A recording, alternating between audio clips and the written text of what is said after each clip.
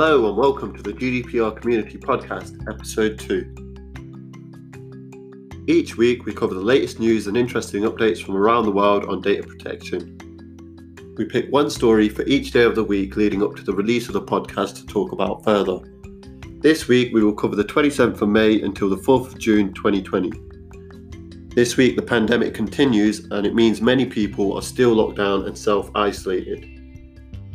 This week there have been protests for the Black Lives Matter movement, and we hope that they do help promote change and accountability. Once we've covered the dates in this week, I'll be back at the end to give you an update on the GDPR community opinion question.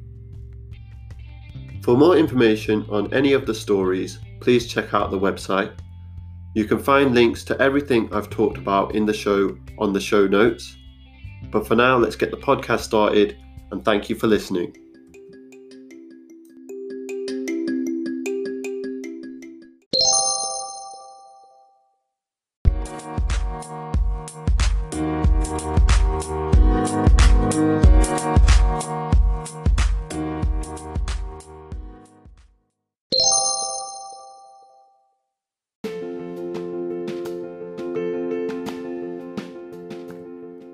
Wednesday, the 27th of May 2020. France moves forward with its contact tracing app. France isn't relying on Apple and Google's contact tracing API. They have instead opted for a group of research institutes and private companies to put together a separate solution. The solution they've come up with is a contact tracing app called Stop COVID. France's data protection watchdog has released its second review of the contact tracing app and has approved it. The app, which is backed by the French government, has already faced some controversy over how it works. It runs a centralized contact tracing protocol called Robert. Robert is not an anonymous system. It relies on pseudonymization. Pseudonymization is a strongly encouraged safeguard under GDPR. However, it still means that you have to trust your government isn't collecting too much information and that it doesn't plan to put names on the permanent IDs.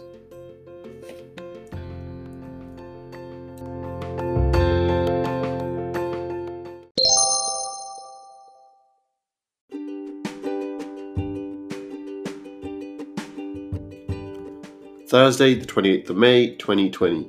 Bank of America Corporation has suffered a data breach. The breach was revealed in a filing made by Bank of America with the California Attorney General's Office. Information was exposed as other Small Business Administration authorized lenders and their vendors were able to view clients' private information. The clients are based out in the US, so GDPR would not be applicable, but the data that was exposed included personal information.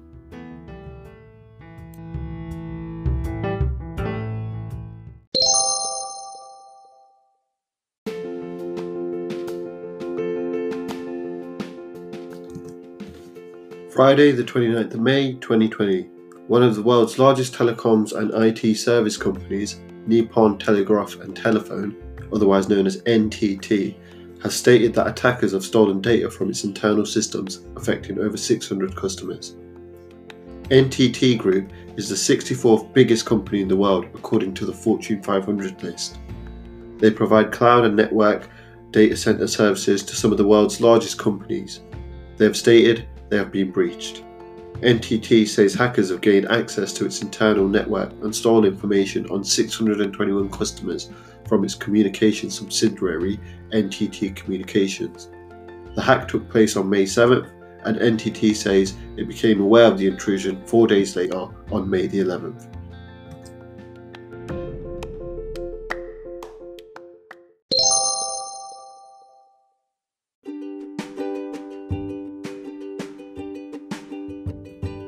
Saturday, the 30th of May, 2020.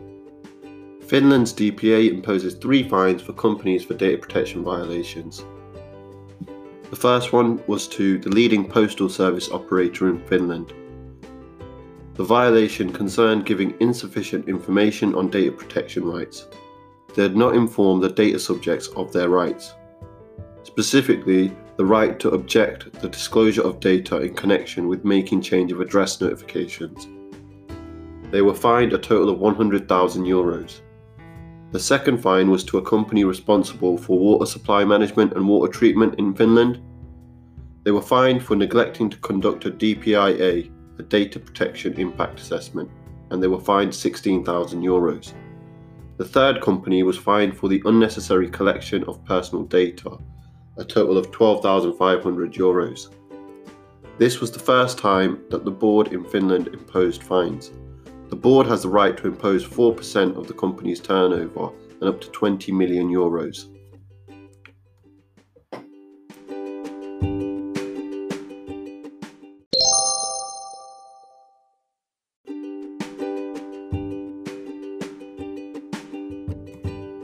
Sunday, the 31st of May 2020. Privacy campaigners are preparing a legal challenge to the NHS's contact tracing programme as concerns grow about the amount of contact data that will be collected and retained by the government. The Open Rights Group has instructed the data rights lawyer Ravi Naik to draft a letter outlining its concerns after Public Health England said it would retain personally identifiable information and data of those who tested positive for up to 20 years. Newly employed contact tracers have been tasked with interviewing people who test positive for coronavirus and to ask if they came into close contact with anyone 2 weeks before becoming infected.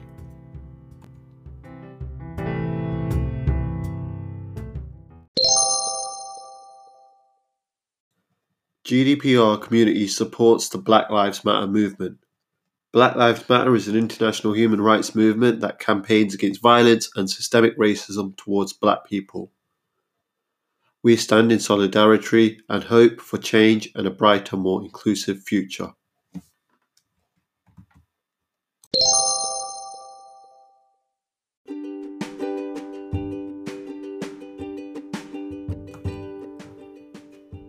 Monday, the 1st of June 2020.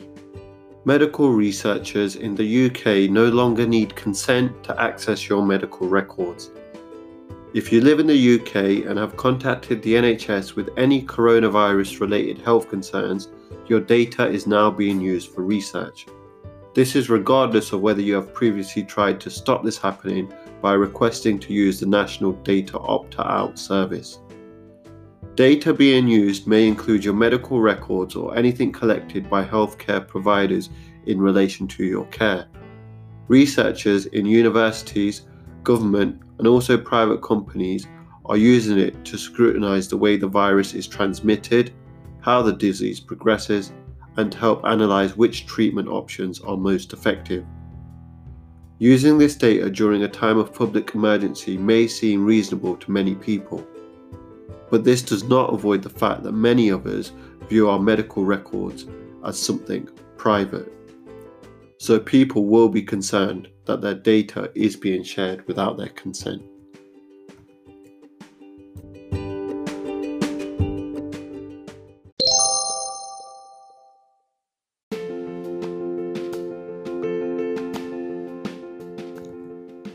Tuesday, the 2nd of June 2020.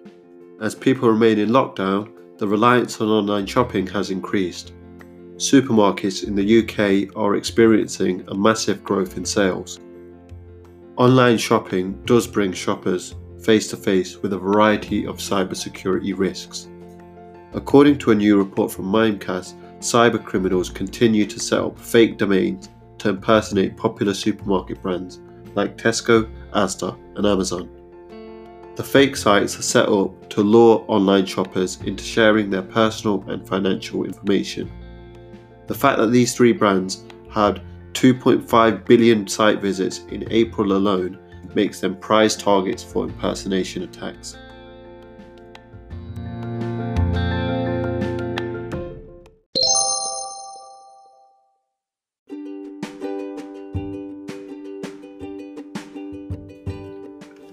Wednesday, the 3rd of June 2020.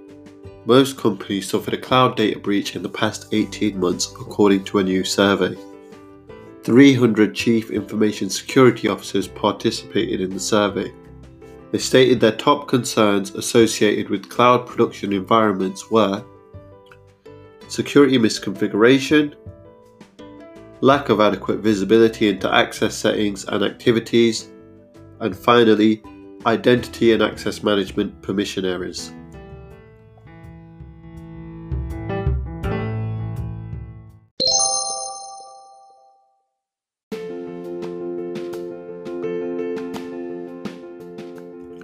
Thursday, the 4th of June 2020. Updates from data protection authorities are often after they have fined a company for not meeting GDPR, so it's nice for a change to get some good news. The Danish Data Protection Authority announced that the beer company Carlsberg's recruitment practices are compliant with GDPR. Carlsberg dubs itself as the best beer in the world and had a comprehensive audit from the Data Protection Authority in Denmark. The audit focused on Carlsberg's retention and deletion of personal data of unsuccessful applicants collected in connection with recruitment for employment. You can read the decision in full and further details about the audit on the website now.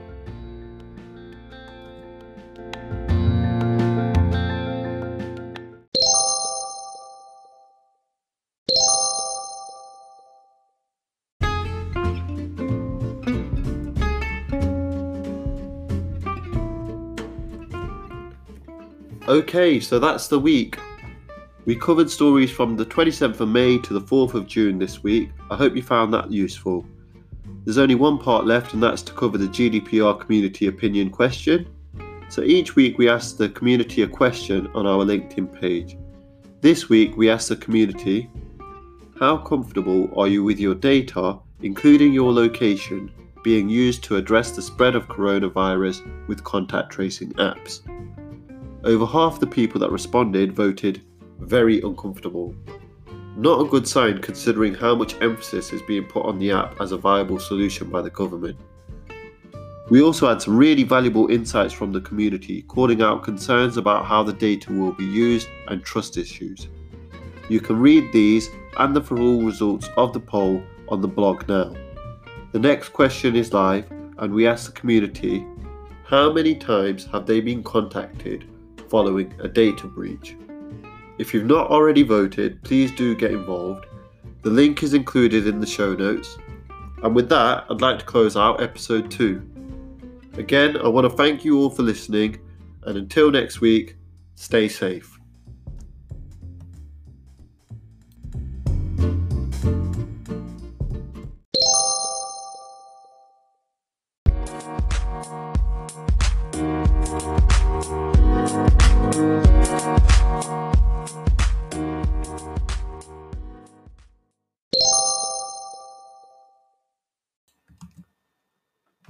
GDPR community remembers the 1984 Sikh massacre. To all of the Sikh community, Satnam Waheguru.